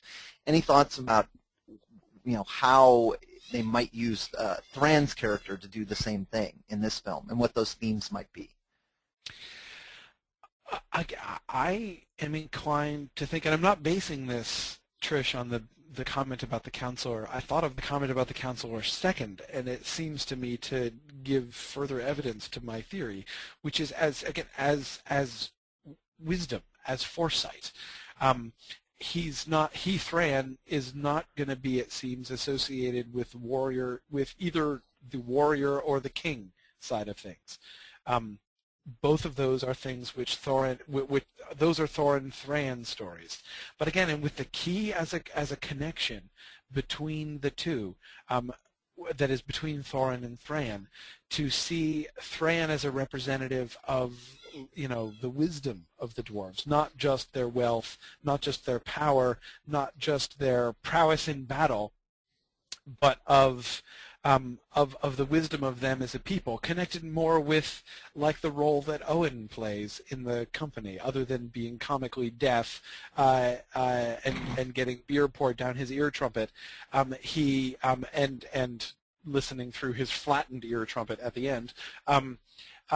He is the one of the wise figures. Balin is, of course, the major one, but Owen has that role, and he is in the more like priestly role, I guess, of the group of dwarves that we see in the film. I could see basically Thran being in that general mode, so that he is the one who, and again, this is why I find the connection between him and the key to be really appealing, because it is through the wisdom and foresight of his father that Thorin is able to re-enter the kingdom of his grandfather, so that his becoming king and his his being a warrior, those are all issues with him and his grandfather, but it's his father and his father's wisdom that helps to make that link possible. Ooh, I like that. And to establish that. So I think it would work. Yeah. Gosh, I sure hope that's the direction they went, because I like that. It would be good, wouldn't it be good? It would be great. It would be good. Yeah, but I like it. Yeah. Because it would fit with that overall sort of, as we were talking about, increase in the stature of the dwarves. To show them as having that kind of wisdom, prophecy, just being among the wise, if Thran could basically be in that role. So we'll see. Oh, this is interesting. Daniel Go Helen, ahead. actually, let me just real quick say, Daniel Helen just weighed in, and he said, just in case you didn't know, in the credits to film 1, and he says, yes, I sat there just to read the credits, the actor who plays Thrain in film 1 is credited as young Thrain. Oh, that is very interesting. That is very interesting. And we still could get him in movie 2, and we may get then a second version of Thrain as well, which is interesting. Yeah. Yeah. Yeah. Yeah. No, that is a fascinating piece of because I mean, yeah, there's no reason to call him young Thrain if they're not going to have, not only if they're not going to have old Thrain, but they're going to have somebody else cast as old Thrain. Right. So yeah. Oh, that's cool. That's pretty cool. Well, we try to keep the riddle relatively simple, and my first temptation about the riddle was to do a what happened to Thrain after the Battle of Dol Guldur riddle, but the problem with that is there's so many possible scenarios of what could have happened that to try to make a list that would be fairly inclusive was proving very difficult. So instead, where we went with the riddle is simply, where is Thrain? At the time of the films, where is he? And so the options here are fairly simple. Option A is he's dead. That would be the book answer. Option B is he's alive and he's imprisoned in Dol Guldur. Option C would be he's alive and a prisoner but not in Dol Guldur. He's, being held by the orcs in the mountains or something like that, or he's in, Gundabad or wherever. And option D is he's alive but he's not a prisoner. He's like wandering somewhere. So he's basically, that's like anything else. He's not dead, but he's not a prisoner. Whatever else you might think. So, can we add an option E? Yeah, sorry, but basically just this will not be answered by the end of the trilogy. Right. There. That's a good idea. Yeah, we probably should have that one. You're right. Option E then is of the trilogy or of movie 2? I want to say by the end of. I want to say by the end of the trilogy, because I think given the fast turnaround between movie 2 and movie 3, I think there's some kinds of riddles that we can ask about things that definitively will be in movie 2, like Elven King Dungeon, Mirkwood spiders, that kind of stuff. We know for a fact that will be in film 2. Things like this, it really could be revealed anywhere. Right. Well, the only thing is, I'd like to not do what we did in movie 1. I'd like to not have any questions roll over to season 3 if we can help it. So I'd rather have questions be self-contained. But I think season 2. Yeah, but the reason I'm doing this is specifically for that, because these are such interesting questions. If it's not answered by the end of film 2, people are going to want to revisit it for film 3. Yep. Okay, so they didn't tell us where Thrain is now. Might he be in film 3? So I'd rather just leave it. Let it be open-ended. Not to mention that, as you say, because of the quick turnaround, it's going to be easier, actually. If we have some riddles that aren't answered but look like they might still come up and be relevant in film 3, then we can just leave those and use our much shorter time period. It's so easy for you guys to say this when you're not managing the thing. Thanks for your input, guys. Well, basically... Yeah, no, I know, but basically my claim is that it's unavoidable. You can write this to be by the end of film 2, but if it's not answered at the end of film 2, I guarantee you it will reappear. I understand that, but the thing is getting the winners and stuff. If we say movie 2 now, and then sure, we can always open it back up again and not have an episode about it. No, it's fine. It's fine, 'cause we can do this relatively simply, and that would simply be just by saying one of the things that the judges will decide is whether or not to count that question in film 2. Right. If they decide, or basically you give everybody who said E, if it's not resolved at the end of film 2, everybody who said E is right. Everybody else is wrong about film 2, and we just ask you, but it just automatically goes over. Okay. All right. Yep. All right. In exactly the same terms in film 3. I just don't do but this for the record, too I many am not times voting this for season, E. I don't think it's I don't think it is either. But just don't do this too many times this season, okay? Please. We'll try not to, but I think there's a lot of things like this where it's just not clear whether if it doesn't appear on screen in the second film, we can't guarantee that it's not going to happen in the third film. And if that's true, then people are going to want to. I mean, we're still going to want to speculate about it, and still going to want to people are going to want to be able to say, "Aha! See, I was right all along. It just happened to be in film 3." So I think it's unavoidable for certain kinds for topics. I have particularly no these sympathy topics- for that because there were a whole bunch of stuff that I was right about in movie 1 that didn't get included in riddles, and I have sucking scored a riddle for it.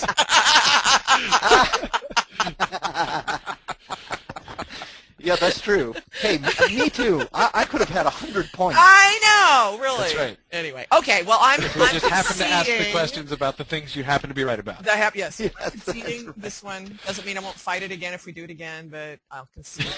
Yeah. Ben and Just my little team, we'll just remember. just think of all the moral high ground it gives you to That's right, to that's feel right. smug later Excellent. on. That's Besides really, which, that's I agree really with the main Corey. thing. I actually don't think that's going to be the answer. So, I mean, Yes, no, I it's on this think one. I think minimal. I think there's minimal risk for this Yeah, question. I think you're right. Yep. I think you're right. Yep. Okay. Okay, so votes. What do you guys think? B. Me too. I'm I going think this B. is I think this is pretty clear. I mean, it could Here be we go. A in terms of, yeah, I know. I mean, it could be A in terms of, that it's happened in the past and then we're going to get told it. But I just think, I still think he's alive and in Dog Goldar. Here we go. Here's where we're like, no brainer, it's B. And Corey's like, but wait. Well, I am deaf. I am tempted to go with C, actually. Mostly because I'm still not convinced about Dol Guldur. I'm not convinced that that's I keep saying fully operational facility, which makes me think of the Battle Death Star, Station. but I'm I'm not convinced that anybody is at Dol Guldur other than like the Necromancer and the ghost of the Witch King, or like the semi-corporeal Witch King. So I'm not sure. It's possible that it will be revealed in film too, that in fact Dol Guldur is merely like the semblance of a ruin perched atop a seething hive of orc breeding rooms and R&D departments. That's possible, but I'm not convinced that that's going to be the case. Now, see, I do think, because it's going to be an echo of Orthanc, in the movies where, until right? he took the It's trees possible. away, I mean, that's exactly what I'm picturing. Yeah. Yeah, that's exactly what I'm picturing when I'm saying that. It could be that. That's possible. But I'm not really convinced that that's the case. I think it's more... It seems to me at least as possible that Sauron's orc R&D department is already in Mordor, and that's what he's going to be returning to. Mm-hmm. There would need to be some explanation of what the heck is he doing in Dol Guldur. Well, I say that. We're not given any explanation as to what he was doing in Dol Guldur in the books exactly, because his appearance there seems to predate his suspicion, his searching the river for the ring. Right. And in the films, to all appearances, he's doing even less. Yes, exactly. Like, I'm just hanging out being semi-corporeal. Yeah. He just messes. Anybody who happens to wander in, he kind of messes with them a little bit. It's like a Right, haunted house. Right, which is why I find it's exactly that. It is the semi-appearance of the Necromancer to Radagast that leads me to suspect this is not. Because look, if his whole deal is that he's running a major, a major operation underground there, and he's trying to keep it, hush hush. Why would he do that? Why would he appear? I mean, okay, like I'm gonna have a ringwraith, pop in and try to off Radagast from behind. That makes loads of sense. But to be like, I'm gonna appear to him so that he sees me from a distance, like, why would you do that? It doesn't make sense. So I'm not convinced. I think that basically he's just kind of haunting that place. Yeah, and it really is a ruin. Hey, Brianna has I have this requested picture in my a mind of repeat. him. Oh, sorry, go ahead. A repeat of the options. Okay, I'll repeat the options. A, Thrain is dead. B, he is alive and imprisoned in Dol Guldur. C, he is alive and imprisoned elsewhere. And D, he is alive and not a prisoner. E, it won't be answered on screen in the film. I'm waffling between C and D, I have to say. What tempts me towards C, alive and a prisoner elsewhere, is the fact that he seems clearly to have been captured by Azog's goblins in the Battle of Azanul-Bazar. Now they might be working for Dol Guldur, and this might be the introduction to the link between them that we get. But maybe not. I don't know. And it may well be that, Azog has him back at his, a little orc HQ, wherever that is, Gundabad, I guess. So I could imagine that. I'm not... I could see Thrain not as a prisoner. We're sort of assuming that he is a prisoner for two reasons. One is because he was in the book, and two, because he disappears and Azog seems to have seen him and is gloating about the fact that he's seen him. So obviously at some point he was a prisoner. But is he still, if he's alive, does he remain a prisoner? Are we going to get a rescue? I don't think we're going to get a rescue. And again, I come back to, if that is Thrain that Gandalf meets wandering around, how does he get to, does he just happen to escape right beforehand?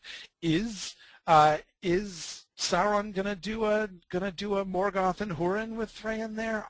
It's hard for me to see that. Morgoth at least had a point. He at least had a plan. That by letting Hurin go and putting a tail on him, he could maybe discover some interesting things, which he does. He gets at least a hint about where Gondolin is. I don't know. Keep in mind, by the way, Corey. Anastasia asks if it's A by the time of the movie, but we get a flashback to Gandalf receiving the map and key. I think what you're asking is, what's the answer? The answer would be A, because the A means he's dead in the time of the movie. Yeah.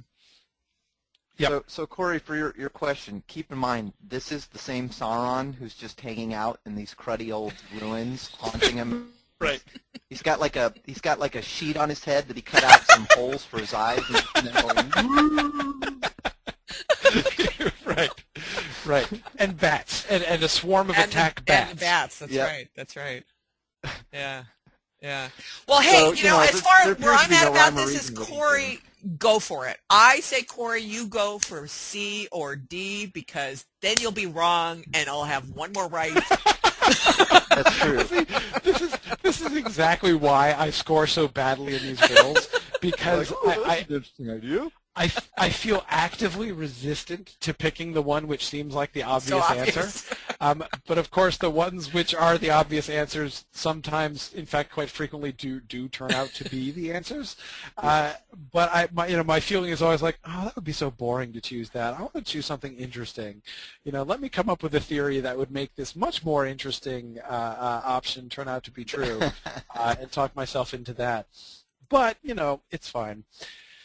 So, Corey, for the purposes of our listeners who might actually be tempted into picking these answers, the one thing I am curious about for both C and D is how would they fit that in the storyline? Let's assume he's a prisoner, but not at Dol Guldur. Where would he be a prisoner, and does that mean that Gandalf's not actually going to meet him, or how would Gandalf meet him then? And then yeah, it's true. If we have my theory about the climactic meeting between Thrain and Gandalf and his revealing that it's really the Necromancer is to happen, he's going to have to be connected to the Necromancer. Yep. And Gandalf is going to have to meet him. Well, the other, same question for, okay, he's alive, but he's not a prisoner. How on earth will that work? Like, where is he? What is he doing? Wandering around Moria. Living as a hermit in Mirkwood. Basically, I'm just ruining your... that's a possibility. What if he's just nuts? He's a crazy and hermit. Around? Yeah. Yeah, now we're back to the crazy man. Yeah. Yeah. That could happen. It could. I mean... He could have escaped. And he could have escaped, and Bjorn knows about him. And Bjorn tells him, hey, there is that crazy dwarf hermit who's been living on the edges of Mirkwood for a while. Yeah. And Gandalf goes to find him. I've done it. Oh, my God. I Ha-ha. Okay, that's not plausible, but it's it's not likely, but it's possible. That's not a bad idea. Oh, Rachel. Oh, see, Corey's working his magic on the See, listeners. They're rethinking their answer. yes, Rachel, I'm drawing you. See, think about it this way, guys. One of my jobs here is to keep the averages down. If I can convince lots and lots of people to vote for really unlikely answers, then it keeps the grade inflation low on our results. So there we go. Andy. Well, Andy's already, sworn fealty to you, Corey. So, Andy, you're going to have to do what Corey says. Exactly.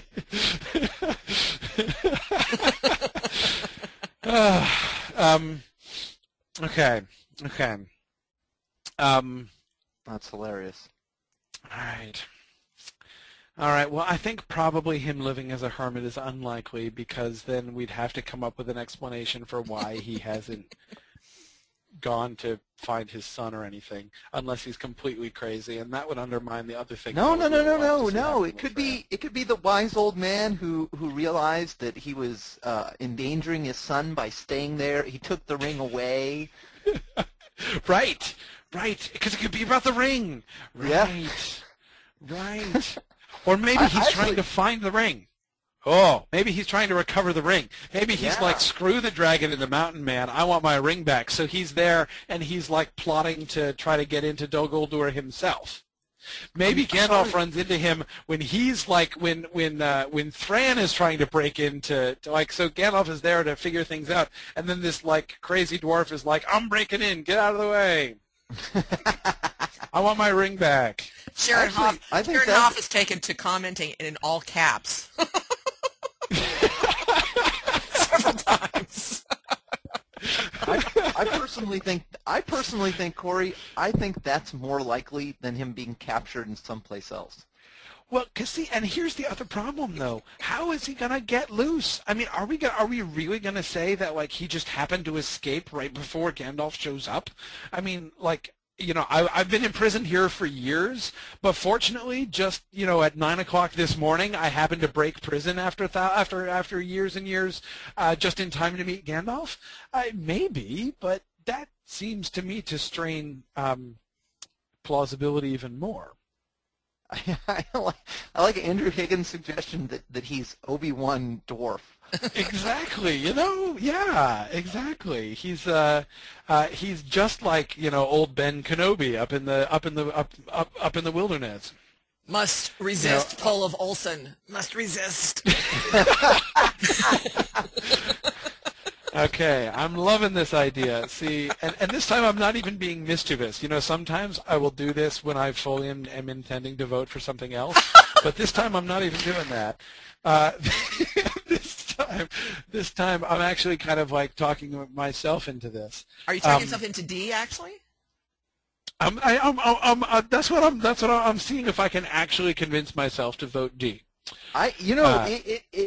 It exerts a certain pull on one's mind. I'm kind of like you, Corey, in the sense that like when you have an answer, like a potential answer like this, and then we start getting into the possibilities of it, my mind starts thinking, man, that'll be way more interesting on screen than just Gandalf showing up and he's been a prisoner, but he just inexplicably has been allowed to wander around. Yeah, I'm the same way. I'm like, boy, I think I'd really rather watch D. Yeah, it would be cool, and especially with the, and he was joking about that, but the Obi-Wan connection, that's kind of interesting. Like that would be cool to have Thran as like this tormented hermit, to be not crazy, but like I have deliberately chosen not to rejoin my son and our people, right. Because he's like put himself into exile basically, and maybe is in a grip of an obsession in trying to pursue the ring and the necromancer. It's that would be interesting, and I'm still not convinced that anybody is a prisoner at Dol Guldur. I'm not convinced that Dol Guldur works that way. It's a strategic retreat. Andy, this is not the ring you were looking for. Move along. This is not the ring you're looking for. Yeah.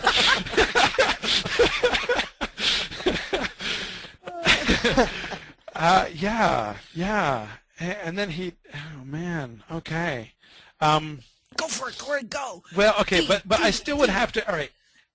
In order to vote D, though, there's still one problem that I have to overcome, and that is I have to find a way to get him from the Battle of Azanul Bazaar to his tormented hermitage in Mirkwood. He must be captured. I mean, he didn't just go off on his own. Captured and escapes, but escaped years ago.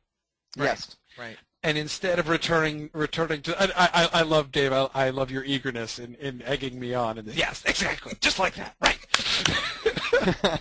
Well, I totally see through your instigation here. But anyway, no, if it's good enough, I might pick it too. You're corrupting me as well. so he's captured, but he escapes. While he was captured, because he doesn't have to go to Dol Guldur even to discover the truth about Sauron. Right. All he has to find out is that Azog is working for him. Right. Right.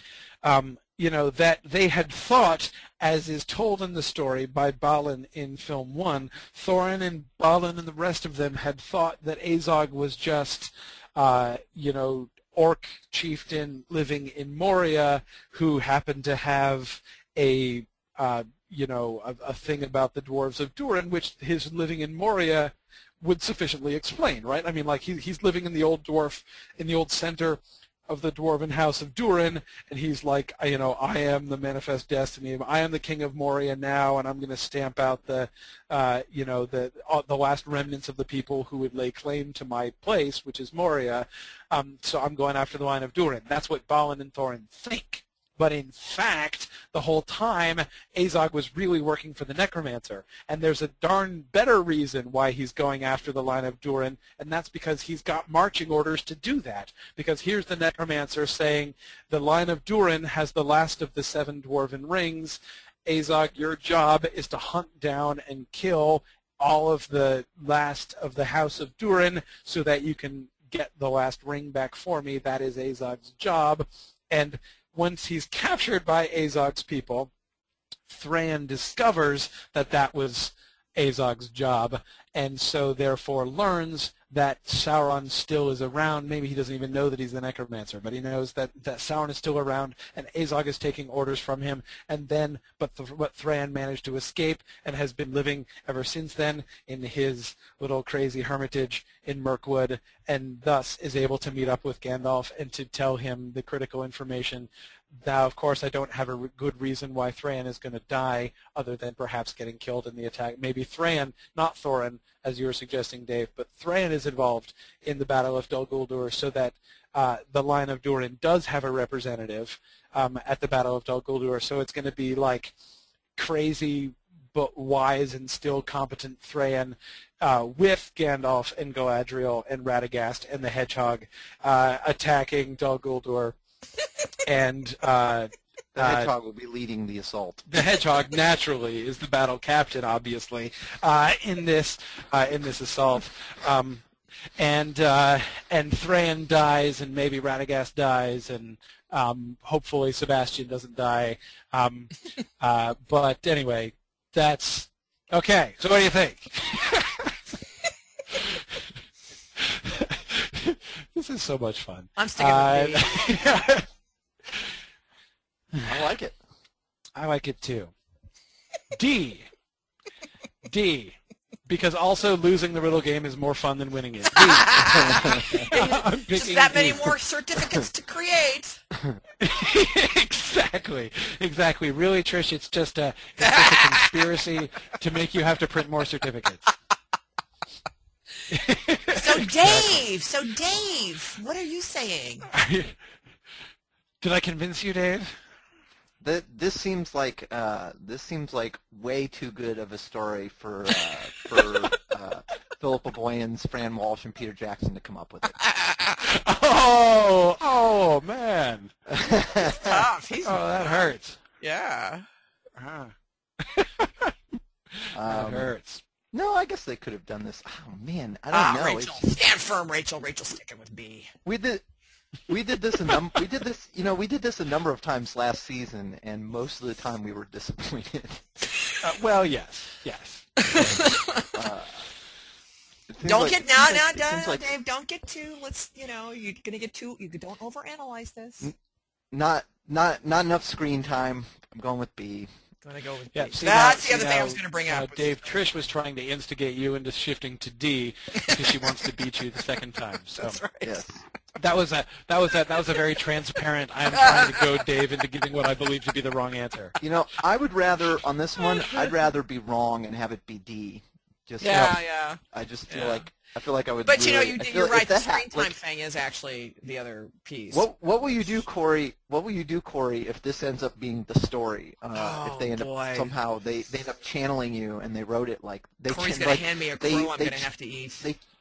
They channeled they channeled you from the future, or maybe like you from the future 40 years from now. Got a hold of a time machine. Or they're actually listening to our podcasts. And you talked to Peter Jackson a year ago and told him, "Look, this is the way you got to do it." Yes, what will you do if it turns out? If it turns out that way, I will be very happy, and all of the Tolkien purists will be upset at me because I have in advance. Here I am hoping that they do this wacky, crazy, totally unbook-related thing with Thrawn. So I guess actually that's the answer.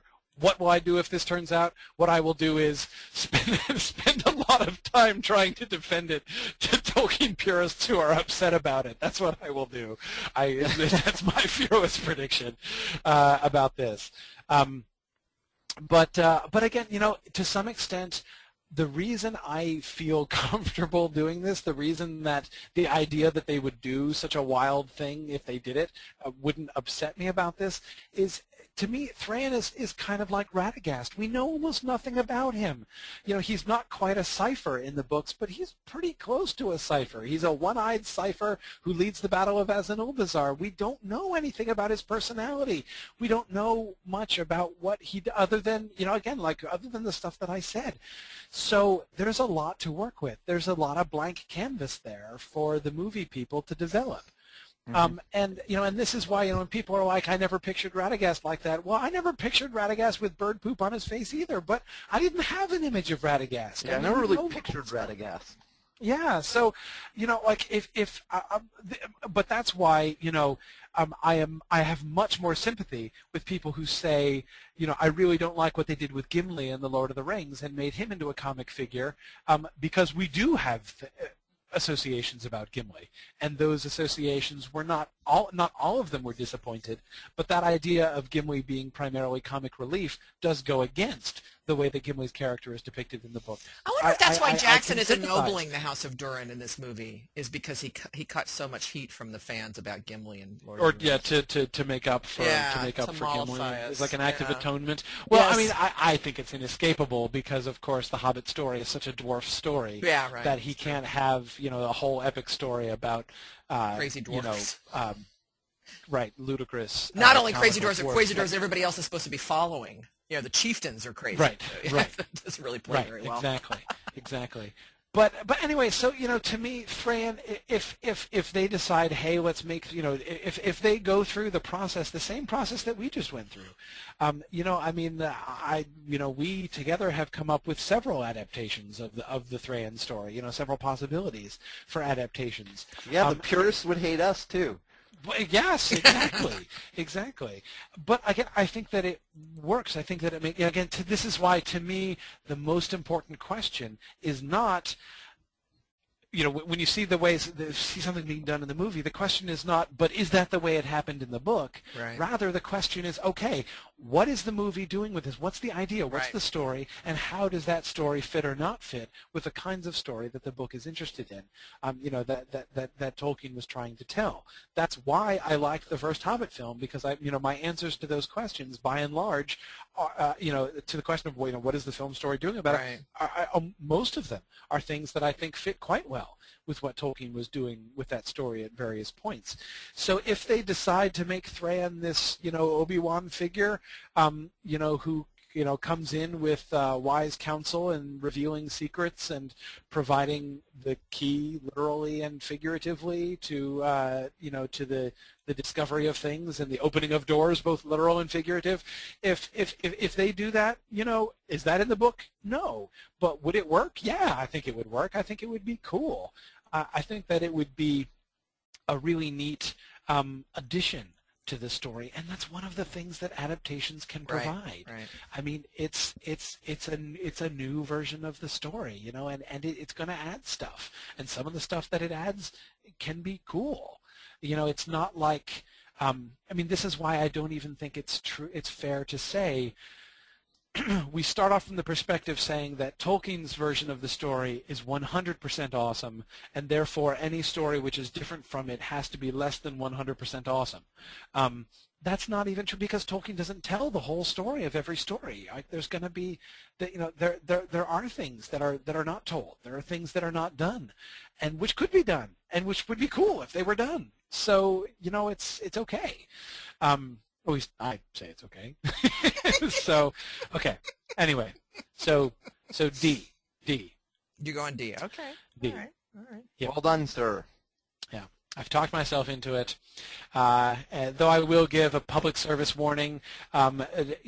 Please don't feel like you have to follow me off this cliff, listeners. It's fine. You can completely, stand on the sidelines with Dave and Trish and watch me go down in flames, and I won't think less of you. And we'll wave. Laugh. We'll wave. Exactly. You'll wave as I go by. That's fine. I totally. Oh, Andy, D. Yeah, right, there we go. Andy will be with there you. We go. Oh, there goes Andy over the cliff. Yep. Thank you, Andy. Appreciate it. Nice to know I will have some company on the way down there. That's right. Safe landings, Andy. Yep, exactly. We will have the last laugh. You might. Yes, I'm prepared. Yeah. Seems unlikely. Okay. We'll see. All right. Well, I should probably run. I think we've. I think we've had it. I think we've exhausted this one, right? I will say this one took a different turn than I was expecting, so thank you for that, Corey. Yeah, me too. Me too. It took a different turn than I was expecting. Hey, this ended differently than I thought it would an hour ago. In fact, Trish, when we first proposed the ideas of this riddle, I threw out D as a possibility I was including as a only filler, right? Yeah. I wasn't. I never dreamed. If you had asked me then, I never would have dreamed I would answer D. But that's what happens. Oh, Rachel, I didn't know it was your first time listening live. Great. I'm glad you joined us. Oh, good. Yeah, thanks for joining us, Rachel. That was fun. Rachel, of course, came to Mythmoot and has been a Mythgard student. So yeah, Rachel, used to seeing you around. So I didn't realize that this was your first time. Cool. All right. So we should let you guys go, but I will sign off and say, as usual, thanks for listening and Godspeed.